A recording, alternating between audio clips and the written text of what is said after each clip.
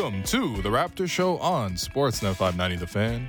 A reminder, we are streaming live on Sportsnet 590 The Fan, Monday to Friday between 2 and 3 p.m. throughout the NBA playoffs. I'm your host, Will Lou. Alex is taking his mandatory rest day. We have to keep him on load management. And so filling in the meantime, we got some special guests. And I'm joined in the first segment by Sportsnet's very own Amy Audibert, Rookie of the Year. Amy, how you doing? Oh, thank you. What is this load? This is the time when you go hard. The load management goes out the window, okay? I cannot believe Alex did this to me again. Like, at this point in the season, too, right? Thanks, buddy. I'm just kidding. How are you? I'm doing great. You know, the weather's great. I got some lunch on the way to the office. Got a hard days of work between 2 and 3 p.m., and then I'll probably go play some basketball in the park. It's actually a really charmed existence that we lead at this current moment. Actually, Amy, so what I wanted to do today was to look at a couple players on the roster and to sort of like wrap up the season about them and to make some compliment sandwiches. You know what a compliment sandwich is? Yeah, I mean, you know, it's the only way to go, Will. It's the only way to go. Exactly. You know, exactly. not everybody gets to work 1 hour a day and go play hoops in the sun, okay? There are a lot of people that are listening that work very, very hard, and they need to eat the compliment sandwich, okay? Yeah, fair enough. But listen, before we get to these compliment sandwiches, I actually want to get your thoughts because there was a bit of breaking news yesterday, Shams Charania reporting that the Lakers will request permission to speak to Raptors assistant coach Adrian Griffin in regards to their head coaching vacancy. I know that you and I were both at Masai's press conference on Tuesday where he literally laughed at the idea of them potentially trying to get Nick Nurse. However, I wanted to get your thoughts on even just perhaps the Lakers' persistence on this front. The Lakers seem to really, really like what's happening in Toronto. It doesn't surprise me at all. In fact, I went from the press conference to tape something else where Paul Jonesy, we were chatting about it, and we were both kind of like, AG's going to get a call soon. I mean, he should have probably already gotten it. He's a tremendous coach. And I've absolutely adored our small chats that we've had during the season.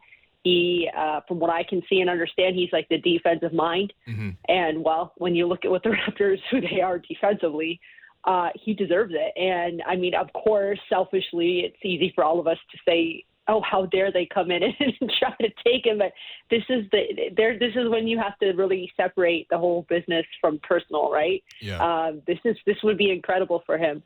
I think so anyways, right? And if he is getting the phone calls, he's certainly deserving of them. So I wasn't surprised to see it. And this is, as a head coach, that's your big – I would believe – I've never been a head coach of an NBA team, but I believe that would be a huge compliment when the jobs come up and they come to some of your front bench top assistant guys and say, hey, we'd like to talk to you about leading our organization. And so I wasn't surprised to see it at all. And whatever turns out, I think it kind of goes in line with the compliment sandwiches. I'm not going to let that one go. But for me, I'm just kind of a believer in things happen as the way they should. And I believe in divine timing. And if AG gets a call, and, you know, it's up to him and his family and his decision. Mm-hmm. And I would support it either way because I have nothing but respect for him. Yeah, absolutely. And for people who don't aren't as familiar with Adrian Griffin and just sort of like his career and his trajectory. I mean, it's. I think there was an Open Gym episode about him this year, and it was really eye opening. I didn't realize like the path that he had to take as an undrafted player.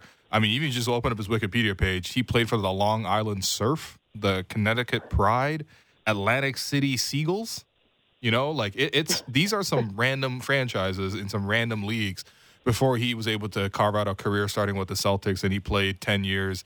You know, I'm not surprised that he's defensively oriented as a coach, considering the fact that he was, known as a stopper in the league as well. And then even as a head coach, or even as just in his coaching career, he hasn't been a head coach yet, but assistant with the Bucks, assistant with Chicago, assistant with Miami, or the Magic, assistant with the Thunder, and then, of course, with the Raptors since 2018. And, we've seen Nick give him a lot of opportunities to sort of, take a game here or there to get that head coaching experience. I know for Nick, he's always spoken about the importance of developing his staff in addition to developing his players. And it would be really cool if Griff got this opportunity.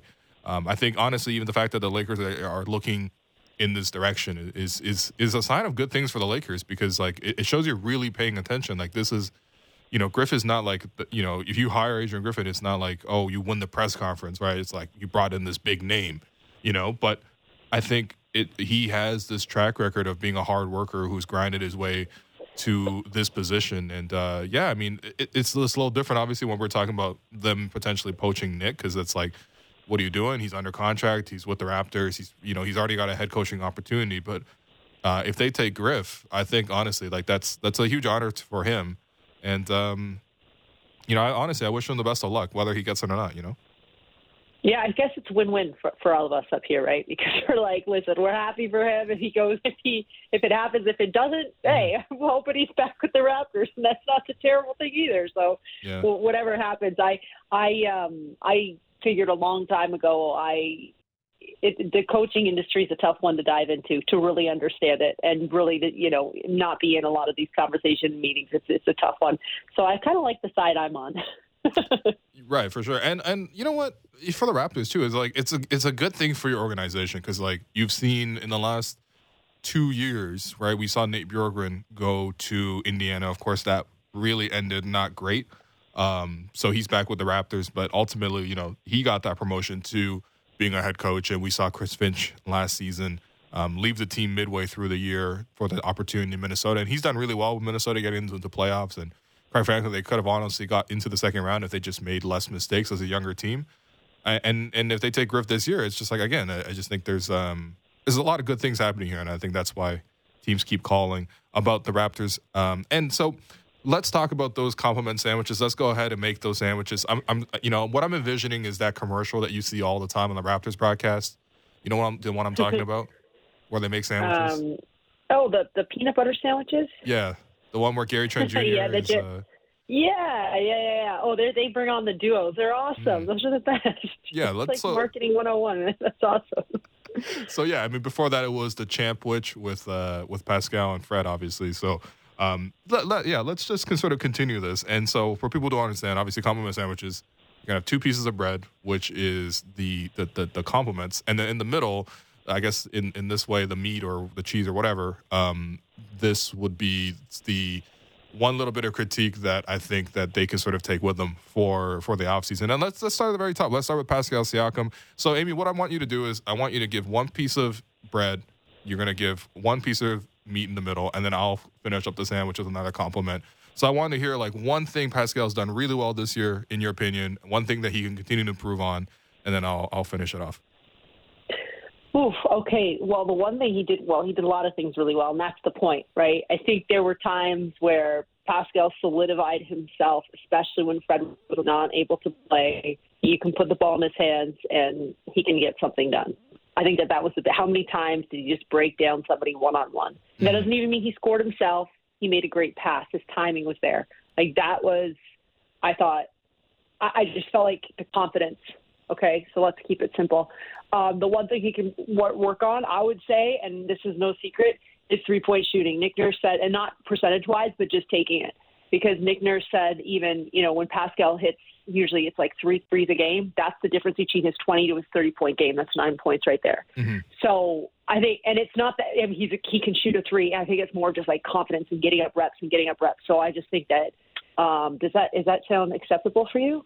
No, I think that's great. I think that's exactly what I've gone with. Is this what we're doing? No, this is what we're doing. Okay. Yeah, well, look, listen, it's off season. Everyone's chilling. I'm sure Pascal's probably like, I don't know, somewhere in Mexico, just enjoying the sunshine with a pair of sunglasses on, maybe on a boat somewhere. The water is like turquoise, and meanwhile we're just making sandwiches. But awesome. Yeah, I mean, it's almost the same. I do get to play basketball in about 40 minutes, but I think the scoring, absolutely. It's really fun to watch him. Like, even in the playoff setting, I thought like Tobias Harris played him so physical. Apparently, hand checking is just allowed again, but that's okay. Like, he played him physical, what you expect in the playoffs. And then, of course, you got Embiid lurking in the paint all the time. And even when you go back and watch, like, Game 4, which was, I think, Pascal's best performance in this year's playoff run for sure, where he had 35, like, the buckets that he was making, the ability to get to the line, like, he just broke down the defense over and over again. And even the game after, in Game 5, where the Raptors won, he was also taking a lot of tough shots for the team, but also hitting these tough jumpers. And it's like, this is like the entire defense is being thrown. They're throwing the whole book at you. It's game 5 of that series. They're already game planning you to a certain degree. And, they have all your tendencies scouted and everything like that. And he's still scoring. And that to me was like very eye-opening. Like I hadn't seen that from Pascal in a playoff setting up until this year. And, that's truly impressive. And you're right. If he adds the 3-point shot, like we're easily looking at a situation where he can get into like averaging 25, 26, 27 points. Like that's not even like, are you, we've seen obviously every game of Pascal's season, this season. It's like, were you ever surprised when Pascal scored 27? It felt like just regular for him, didn't it? Yeah, and I would say this: averaging those numbers on a good team. That's to me the key, right? Like averaging those numbers alongside other players who are also putting up big numbers. But yes, he had some performances where you almost just expect it, and it's not really fair to ever say that to any player in the NBA. You're expected to drop 25 to 30 a night because it's really hard to do. Yeah, of course. Like it's really hard to do. But that's where you kind of like solidified that status this year, I thought. And complete package, just fantastic year. I want these all NBA teams to come out because, I mean, if you talk to anybody up here, I don't think there's too many people that don't think he's not deserving to have his name on one of those. Yeah, for sure. Now to finish up this compliment sandwich on Pascal Siakam, I'm going to say that I was really impressed with his playmaking ability. Even just like, second half of the season, like Fred was out for a lot of it. And when he came back, he wasn't 100%. And it was like Pascal had to take on that role of being a point guard for like most of these games. And he did an amazing job. I thought for a guy who isn't a traditional point guard, kept his turnovers low. For a guy who drove into the paint quite often, it's easy to get stripped in that situation. But he did a good job of sort of like just making sure the offense ran well. Like the Raptors would get into their sets. They would get a good shot, and a lot of that started and ended with Pascal. So I really want to compliment his playmaking and just in general. Like I think that's probably, I don't know, Amy, do you see that as the next progression in his game? Like basically being that like point forward full time.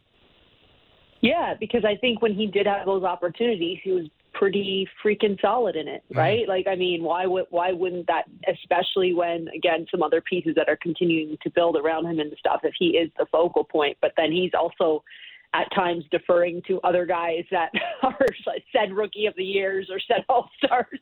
It's pretty exciting, isn't it, about what he could be. And I'm just going to add one more little layer. We're going to make it a compliment club because I think we need to ride on the Pascal sandwich right now. Okay. I just want to also add, thank you.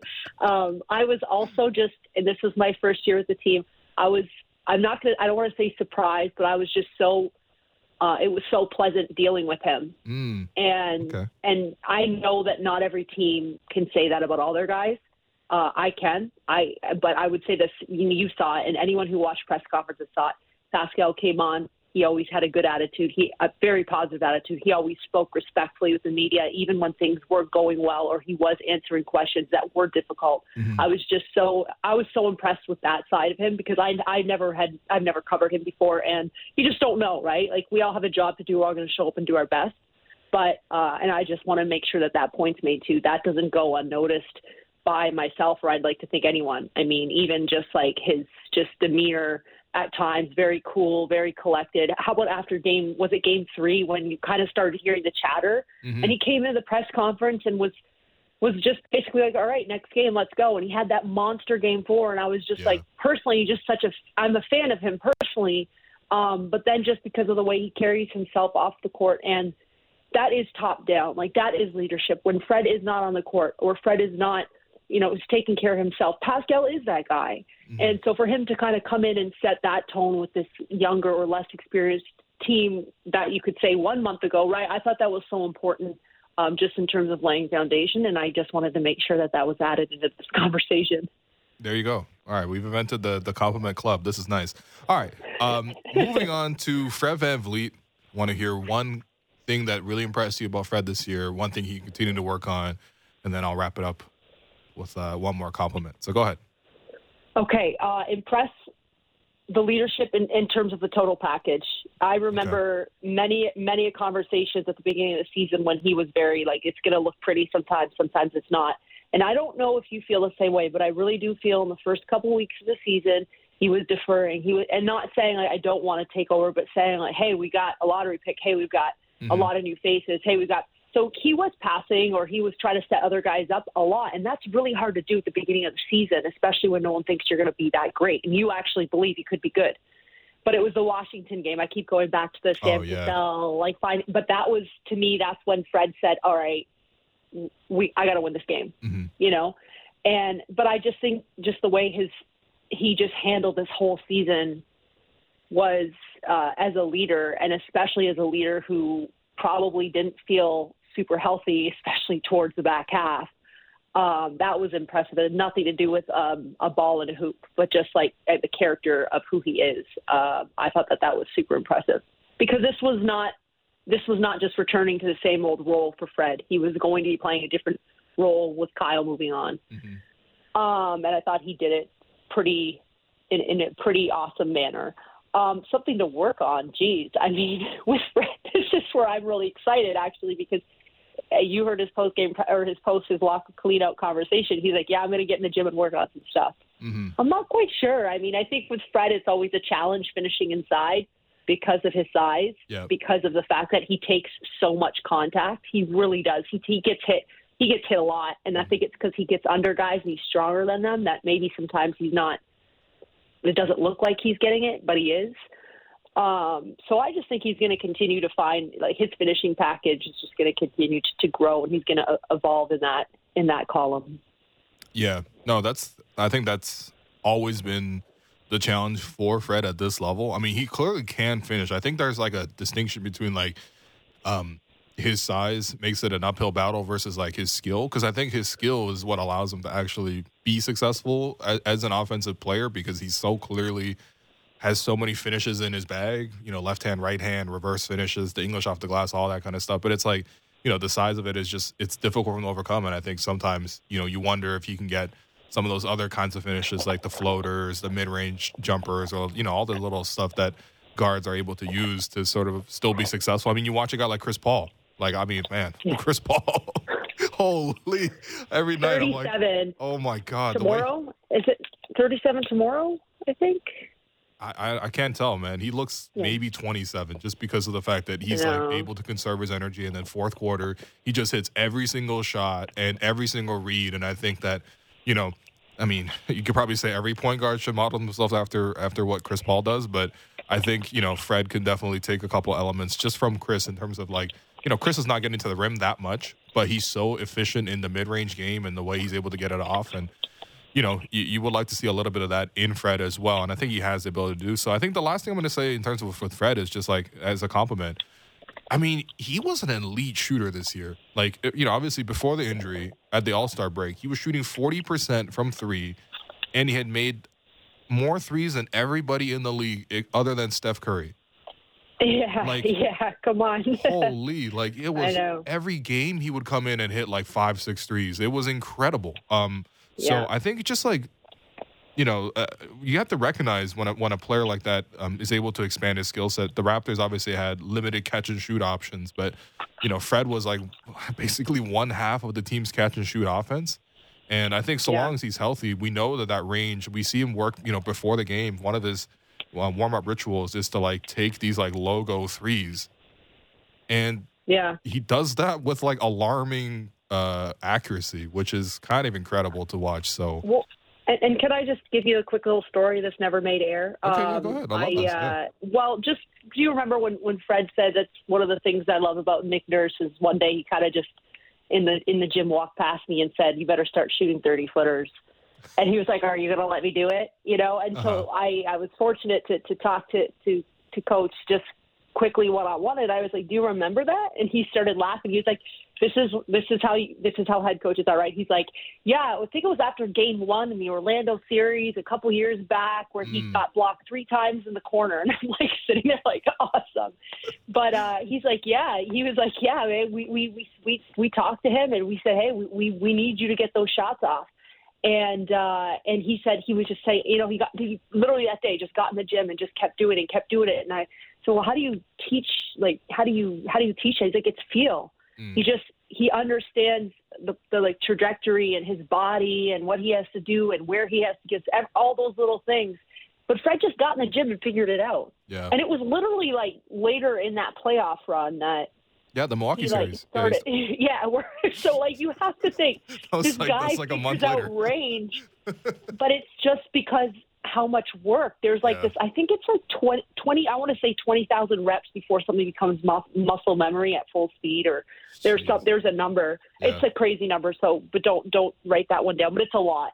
And you got to think how many reps in the middle of a playoff run he got up to see that type of like improve or like number improvement. So anyways, there's my little sidekick for you. Yeah, and you know, he also had a baby during that stretch too. I mean, I think a lot of things were probably pulling him away. I don't know if he slept during that time, but I mean, I think crazy. Fred's 3-point shooting. All right, we got to go a little faster with the last three here of the starting five. Gary Trent Jr., let me hear your thoughts. Okay, so Gary, don't forget, Gary came in this year playing behind Dame and playing behind C.J. McCollum. Like, that's yes, he had the half of Tampa, but I think Gary just rising up to the challenge. If you notice, my first compliments are always, like, not necessarily about a ball in the hoop, because these are professional athletes who it's so much of it is above the head and their everyday lives. So I will say that about Gary, is just, like, stepping up to the challenge. And I just love the fact that his demeanor is literally, like, we just have to show up and play. I have to show up and play. It's like every possession he just gets after it. Yeah. And that was really impressive of him. Sorry. The thing that I would say, like, for him is just continuing to, I would say, the mid-range, right? I thought it became pretty automatic, but they would say, like, the catch and shoot versus the threes off the dribble. And then obviously just the quick feet down and 1-2 pop up kind of thing. Cause he's just a fantastic scorer. And he doesn't like when you say you're a shooter, Gary, you're a shooter. He says, no, I'm a scorer. Yeah. And I think that's like what I would say is just continuing to build that, because we saw it at home. A lot of times at Scotiabank, where he just kind of takes over games, right? He was in the first half to start Game 6. I hate bringing it up in his whole season, you remember? He was him and Chris together were just like really holding it down. Yeah, and how about in Minnesota when he got a tech before the ball even tipped against Patrick Beverly? Right. And I was sitting there, and I'm telling you, Lou, like, I was sitting beside Tristan Forbes, and we just laughed. You're like, oh yeah, he's dropping 40 tonight. Like that's home scary. for him too. Like, no, it was. So I guess just like this whole, like, he's just like a guy that you want on your team because he's just this elite competitor, but he's also a very good basketball player. So I would say his offensive game, just continuing to just build all that stuff. And I love to see the mid-range so solid with him, because I do see him, and I might be crazy, but I do see him as like as a guy that can be, DeMar's like this mid-range, or how many mid-range guys. I'd love to see Gary in that conversation. Yeah, I mean, man, him coming off a screen, driving left, and then stepping back in that elbow area. It doesn't even matter if he's contested. He just has that thing down to a science. Like, I'm convinced if you blindfold him, I think he can knock down a fair share of those mid-range jumpers going left. I think for me, the last thing with him is just I just want to acknowledge that he really became a good defensive player this season. I know towards the end of the playoffs, they were still picking on him, and that's fine. What happens when the rest of the team is 6'8" is that they will find one guy who is not 6'8" and try to go at him. But I think ultimately he did make a lot of strides defensively, and I think one thing you forget about Gary is just like, he's only like 23. Like, he's going to continue to improve on that front. And I think he's taken a really, really good step this year. And it's about continuing to keep that going. And even if the deflections and the steals aren't always there, like being positionally solid and competing the way he does on the offensive end. Because I think he can be a really, really good defender, and he's shown that this season. All right, what about OG Anunoby? Oh, OG's a tough one, because we just didn't see him as much as I think anyone wanted to, right? Okay. But when we did, I thought, okay, so first of all, I go back to that game in the Garden on November 1st when he dropped, I think it was 34 or 36, and it was like OG's so darn solid on both sides of the ball. I would say the thing that I was like the most impressive is I think he's worked incredibly hard on his perimeter shooting, his 3-point shooting. Yeah, and it's gotten really good. Yeah, it looks like he's got a beautiful shot. You think my favorite event is the slam dunk contest, and also it's not. My favorite thing is the 3-point shooting. There's something that you just love as watching guys or women or whoever it is who's shooting the ball. Beautiful shot. And OG has a beautiful shot. Okay, so that was the thing. Just for improving, again, like, I just think for OG, just like stay – and this is not his fault, because all these things were just so freak accident stuff, but I just want him to stay healthy, because I want to see a complete OG package. I was just talking to one of my friends who works for another broadcast team, in the NBA, and we were just talking about, we basically have 3 guys that could be right now, and 4 if you put Scotty. And the first thing he said was OG. Like, people they see the potential in him, and it's just now just seeing it for the full season. Mm-hmm. Yeah, and to me, it's just like a consistency. I really do want to see it, because I think for him, it's like you can tell he wants to improve his game. You can tell he has improved his game. Like, I think he is more than a 3-and-D player, even though he plays the 3-and-D role so well. But it's just the consistency, and he's strong. He had such a weird season. He's also incredibly strong. Yeah, you're right. Remember when he flipped? Who did he flip last year in the bubble? And I was just, I remember Dennis I was Schroeder? at home. He just was that? he just flipped him. He just flipped a grown man. I don't think it wasn't even like an intentional thing. It was just like how it happened or whatever. But you know what I mean? The thing about OG is, he's got a great outside shot. He's so explosive and he's so strong. So this is like when you talk about a guy like Pascal, who's such a tough one-on-one matchup. OG is an incredibly tough one-on-one matchup. They walk in the gym. They don't move the same. They don't look the same.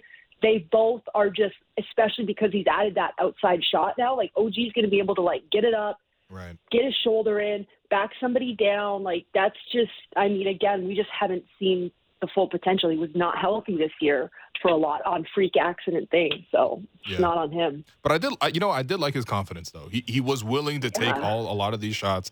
And when guys, I mean, like, this was more earlier in the season when Pascal was out and, Scotty was still finding his way and all this other stuff. It's like he was willing to take a lot of these shots. And I think it's just like, can he maintain that over the course of a game? Also, like, when everyone's healthy and everyone's available, it's like there's so many guys on the Raptors who can get a shot. It's like hard to find your turn, but that's what you have to do in the Nick Nurse offense. Like, I don't think Nick is like calling a play down each time down. Like, that's not how this thing runs. And I think for OG, it's about knowing when to, like, take your opportunities. And I think he did a good job of that. And I just want to see more of it. And really is just get healthy. All right, last one. Scotty Barnes, Rookie of the Year, the co-Rookie of the Year, actually, along with Amy, of course. But stop it! No, do not. Please do not. I am not. I don't want to have any Twitter problems this week. Stop doing that, okay? No, it's all good. Unless you tweeted something about Pascal Siakam and Joel Embiid to a Sixers fan, I think you'll be okay. Oh, by the way, Sixers fans, like, just stop crying. Like, my God, like, have some shame. Like, enough. It's sports. Injuries happen. It was not a dirty play. It's a basketball play. It was reviewed like 3 times in the thing. I know. Like, come on. Yeah. Like, we get it. Okay, it sucks to lose Embiid. Guess what? You're going to lose to the Heat anyway. You're not going to win a championship with this roster as is. And also, like, you're really, like, flagrantly going after a guy. And by the way, I've seen some of the threats. Like, it genuinely makes me afraid of what's going to happen when Pascal goes back to Philadelphia, the amount of hatred that is just in that city, but especially directed towards Pascal right now. You don't understand the person you're hating on right now, man. Pascal is like one of the genuine, like, sweetest people in the league. And I know. I know it sucks to suffer an injury. It does suck, but it's like, come on. Like, it's also been a week later and people are like just out, and like not even just like regular fans, like media people and like people with giant followings are just been like, you know what? Like, I hate Pascal Siakam. Like, I'm blaming all my life's problems on Pascal Siakam. Like, come on. Anyway, this is just a sidebar, but Twitter has been unusable the last, like, 2 weeks. Our show is going so smooth. What did you just do? You're right. Scotty Barnes, let's go. Let's come on. Let's bring the vibes, Scotty. Scotty, what I was most impressed with, honestly, his energy. And that's what I will say this for the rest of my life, because I consider myself very lucky and blessed to have been able to cover Scotty Barnes for his Rookie of the Year campaign. Okay, if you love the game and you got to experience him in the ways that so very few of us did, it was really special. I will never forget just those first couple weeks. He was just up and down, running and getting after it. And I really do believe it got a lot of other teams or other players on their heels a bit, because it's the NBA and you can't do this all the time, right? Like, you know what I mean? Like, that was kind of but he just didn't. I'll never forget the game at the Garden, TD Garden. He quieted that whole thing, that whole place down the second half. That was one of the Celtics fans were booing their own players in their home opener. And Scotty just came. I remember the first half was they were getting yelled at because of how Kyle left them, and then by the second half it was quiet. And I was sitting there, and I'm like courtside seat in the TD Gardens, like right on the court, very close to the court. I'll never forget that. So just his energy was the thing that I think I was just most impressed with, and like his attitude and just approach to life is kind of refreshing to be around. What he has to work on. So I would say this: you come off a rookie campaign, and I don't know what the expectation is for him because his bar is already so high. And I hope he's taking a break. He needs it. He deserves it. He should not be thinking about this right now.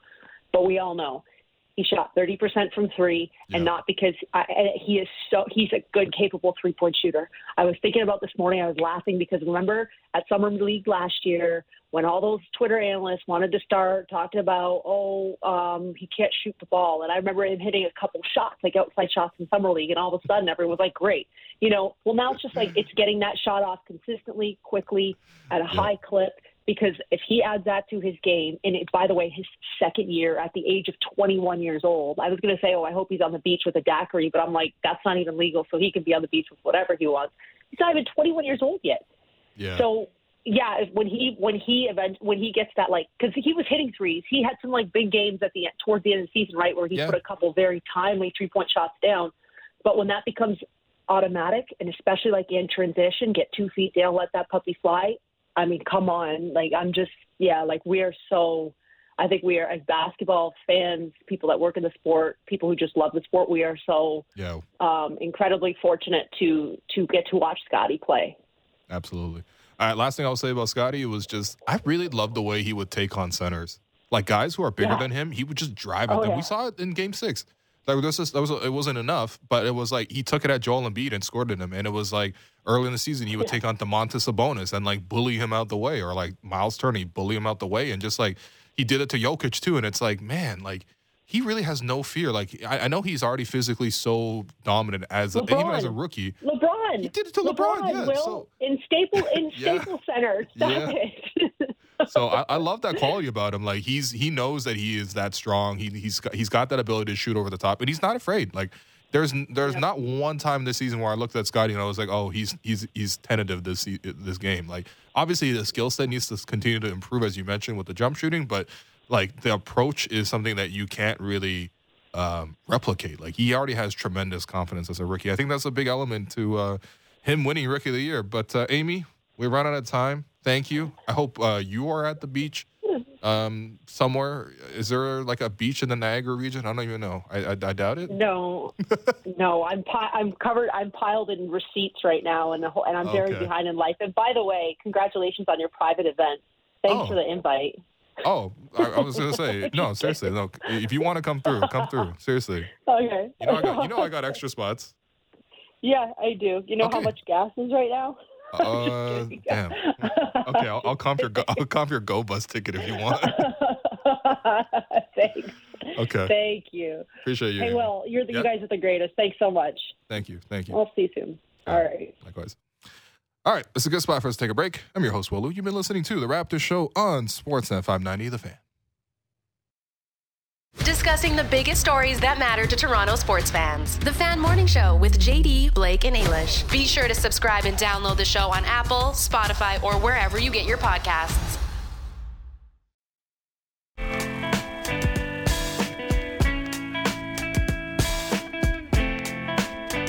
Welcome back to The Raptors Show on Sportsnet 590, The Fan. I'm your host, Will Lou. Second half of the program, I'm joined by Vivek Jacob of Raptors.com. Big V. Just saw you last night at the Jays game. How you doing, man? It's good, man. That was a big win. The city needed it. Oh, my goodness. And they came through. Yeah, that's all Alex kept saying, actually, was the city needed it. Just nonstop. And you know what? It turned out it was all good, we had a great time. I brought my glove to the game, which I didn't realize a lot of people would scoff at. Why? I thought people did that. Isn't that a normal thing? Bring your glove to the game? I just think you were in a position where the odds of you getting a foul ball were slim to none. Yeah, I think that was the funny part of it. Yeah, we were sitting pretty much directly behind the plate, probably 25 rows back. So there was a very, very low chance of a foul ball coming that way. But that didn't stop me from trying. It was a great time. Anyway, you were doing all you could, man. That superstition at the end of the game with the covering your face with the glove and everything. Yep. Yeah. Anyway, baseball games could be more exciting is my general takeaway after going to the game yesterday. But thank you to Alex and obviously to AK for helping to set that up. It was actually a really nice time to see you guys. Mm-hmm. All right, so first half of the show, we did some compliment sandwiches, which I'm sure you know about. 2 compliments and a critique in the middle. And we already did the starters, so I'm going to run through probably just 4 more players on the team real quick, and then maybe pivot over to just the rest of the playoffs at large. Okay, so Chris Boucher, compliment sandwich. I want you to say one thing that he did well this year, one thing he continued to improve, and then I'll wrap it up with one more compliment. Yeah, so one thing that he did well this year, I would say, was definitely becoming a big part of the identity in terms of the offensive glass, the energy, and the defense. I thought the defense improved a lot. He was a big part of what the Raptors were able to do on that end of the floor. And something he could improve on, I will probably go with the 3-point shooting from above the break. And so he was really good from the corners, but I think the above the break shooting, if my internet cooperates here for a second, I'm pulling it up. Damn, this guy must be it was not that great. So he shot 46% on corner threes this season. That's great. But 22% on the non-corner threes. Okay. And so that is something that I think could use some improvement. No, that's great research. And I think, for me, kind of had the same idea. It's just like, but don't ditch the 3-point shot. Like, I think for him to be at his very best, and honestly for the Raptors to be at their very best, is to like get all these guys to improve their threes. Like, I think that's the missing element. Like, I think, the rest of the things, I totally agree with you. Like, what Chris does really well is also what the Raptors do really well. Like, all of his strengths, it basically, he just accentuates everything that the Raptors already want to do. But I think the weaknesses are also quite similar. And I think for him, I was like, he can shoot, man. Like, he definitely can shoot. I think, the season before that in Tampa, shooting 38% was really nice. This was actually a career low in terms of percentage for him this season. I think a lot of that had to do with the start of the season when he was looking for a shot a little bit more. When he started taking them more in within the flow of the offense and in the corners where he's efficient, I think that was good. But just continue to improve the 3-point shot, because like he's very rare, like what the skill set that he offers this season, and especially now that his defense has really solidified itself. It's honestly, like he's the Raptors' number 1 free agent to re-sign. You would agree with that, right? No question about it. He had, at one point, like, he was the most dependable player that you had off the bench, right? Precious, like, you could argue, had greater highs, and like when you got the full Precious experience, it was like, whoa, this is incredible. But I think in terms of what you could expect on a night-to-night basis, Chris Boucher became that guy, and that's not something you would have envisioned saying coming into this season, or especially after the first 2 months. And so I think it's a credit to him to stick with it and fight through it. And even Pascal Siakam at his end of season presser, when he was asked if there was anyone that he learned from or anyone that he took something away from, the first name he said was Chris Boucher. And the fact that he was struggling those first 2 months, but never gave up and stuck with it and reinvented himself as a player. And now when you look forward for the Raptors, he's a very important part of what's coming off the bench. Yeah, no, his redemption story is incredible. I'm going to add another critique, though, just because, I'm a Chris hater, obviously. This is my brand. Yo, the podcast got to come out more often. I can't be waiting like 3 weeks for the podcast. Listen, everyone wants to hear hustle play. Everyone wants to hear what Chris has to say. And I know it was the playoffs, and I understand that, like, obviously the commitments are there. But, hey, listen, man, I saw Draymond doing our React pod. You know what I'm saying? Like, remember when Draymond got ejected and he, like, ran to his hotel room and set up, like, the lighting and got on there and got the podcast out, like, very, very quickly. So that's my only challenge to Chris, is just release more episodes. People love that show. So you're saying after game 1, when he fouls out, what was it, in 15 minutes? Do a React pod. Like straight to the React pod. Yes, that's what I wanted to hear. Talking about the foul calls. Yeah, no, I trust me. I wanted to hear that. All right, next player, Precious Achiuwa. One good thing, one negative thing. Go ahead.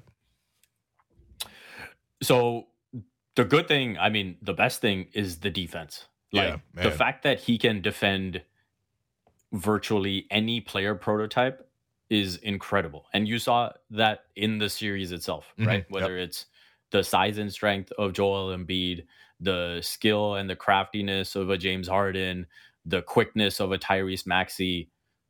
he was able to hold his own against whoever it was, right? Obviously, you're going to need help against a guy like Joel Embiid. That's pretty much impossible to defend one-on-one, but he did about as good a job as you can expect. Things to improve.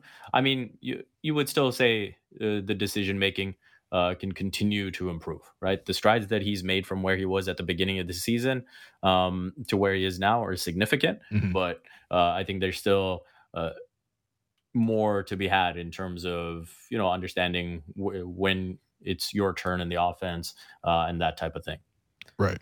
Yeah. I definitely agree with all of that. I think for me, the only other thing is, the decision-making has to improve, but I also just want to see him continue to, take that confident approach on offense. I still want him to explore more of what he has. Don't, try to narrow yourself in just yet.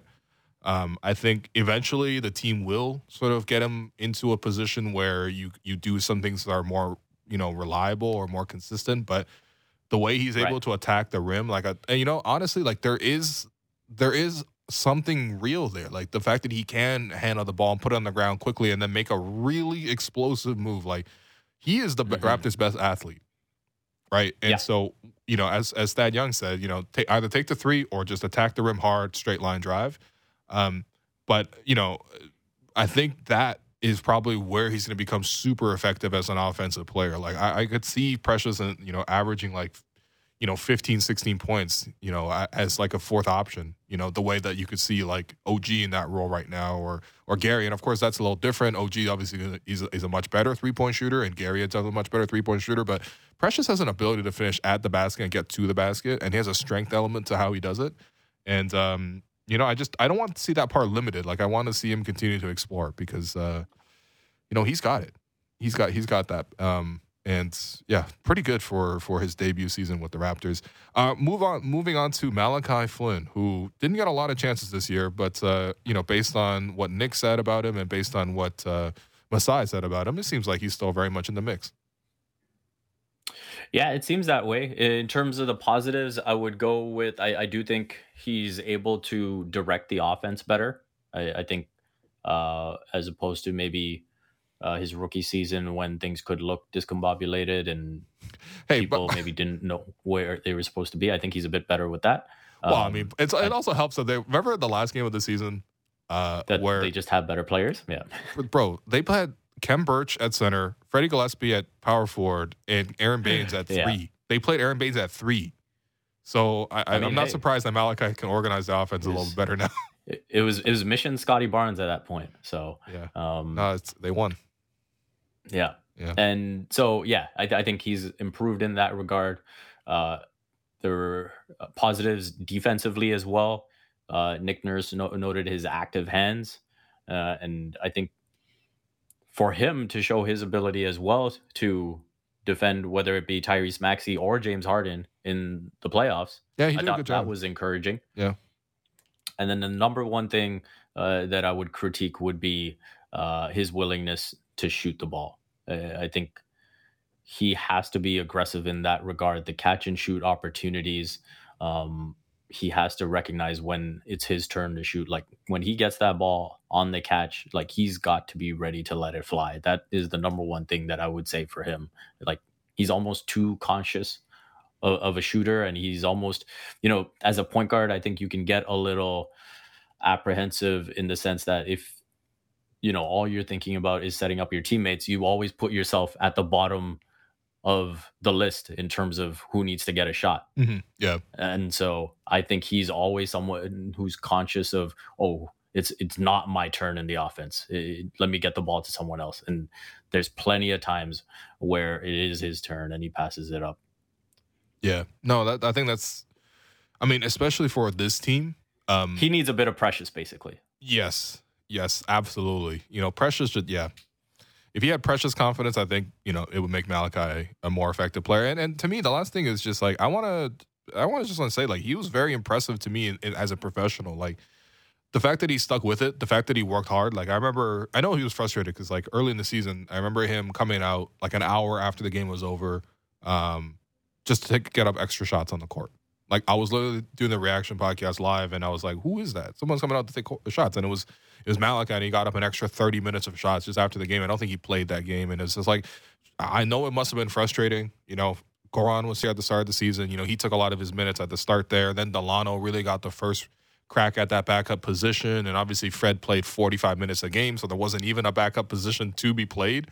But, you know, when we saw that chance for him to finally play, and it was like end of February, start of March, where he, you know, got 20 minutes against Atlanta. He got 34 minutes against Brooklyn. He got 43 minutes against Brooklyn. He got 28 minutes against Detroit. He got, you know, 39 minutes against Orlando. Like, he was productive in those moments. And I think that speaks a lot to his professionalism. Like, he really stuck with it. And when the opportunity came, he did kind of produce. Now, unfortunately, he got hurt right afterwards, and the timing was really poor. And then that's when they brought in Armoni Brooks. And so, you know, really, things did not go right for Malachi this year. But I do respect the work ethic there to sort of stick with it. All right, so that's probably most of, like, the actual relevant rotation players. I mean, I was going to do Thad Young or Khem Birch, but they're established vets in this league. I mean, I think we know exactly what they are. So I'm going to leave them out of it.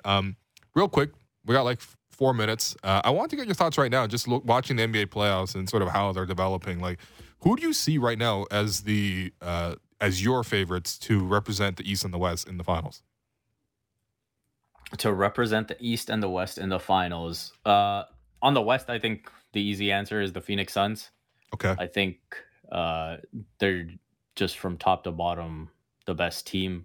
They seem to have every box checked, whether it's the size of DeAndre Ayton and the scoring that they can get from him. Devin Booker and Chris Paul look like they're on a mission. Mikal Bridges is awesome. Yep. Jake Crowder, Cam Johnson, those depth pieces are giving exactly what they need to. So I think they are the best team. But if they play the Golden State Warriors, like, that's a pick'em series, right? Like, when you have that level of championship experience, you know, Draymond is going to cause all sorts of problems on the defensive end. And then, you know, if I to pick Phoenix, it'd be because, you know, Clay doesn't look like Clay. Yeah. Right.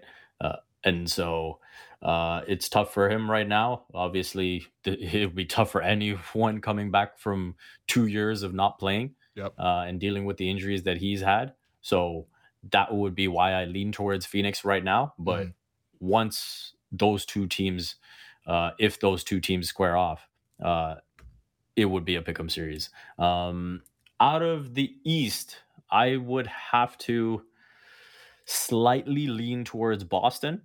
Okay. I think with the Milwaukee Bucks, I thought in game one, the strategy was solid. It just didn't work out. I think everything that Milwaukee needed going up against that strategy, where they're taking so much away from Giannis and making life difficult for him, he's got to make the right decision and pass the ball. And then you have guys like Bobby Portis and Pat Connaughton and Grayson Allen knocking down shots. Like, that's a situation where you just have to tip your hat. And Jrue Holiday scored 25 points as well in that game one. So they got exactly what they needed. Brook Lopez protecting the interior as well as he's been is going to be really important. But I think that game two is kind of where you saw a bit of why Chris Middleton is so important to that team, right? Yeah. And so over the course of 7 games, do I expect Connaughton and Grayson Allen and Bobby Portis to be what they were in game one? That's where I kind of just tip the scales just a bit in favor of Boston. Yeah. And then I expect them to come through Miami or, you know, less likely Philly. Yeah, it's not going to be Philly. Sorry, Philly fans, it's not going to be Philly. Lastly, and more importantly, I need your Champions League prediction. The Champions League final will be taking place, I believe, May 28th in Paris. Liverpool versus Real Madrid. Mentality monster versus mentality monster. Yeah. Yeah. What you got? This is so tough because the way Real Madrid have been going, you almost feel like they're the team of destiny at this point. Sure, yeah. That it's just they're going to figure out a way. And I think Modric and Benzema, the form that they've been in for this entire tournament has been incredible. So to cap it off with a win in the final would be great. But I do think Liverpool are on the verge of something pretty special this season. I do think that they will get their revenge, and they will close it out with a Champions League win. Let's get that quad, baby. All right, V, thank you so much. We'll call you next week. That does it for us today. I'm your host, Waloed. You've been listening to The Raptor Show on Sports 590 The Fan. Thanks to my guests, Amy Audibert and Vivek Jacob, and our board producer, Derek Brandale. I will talk to you tomorrow.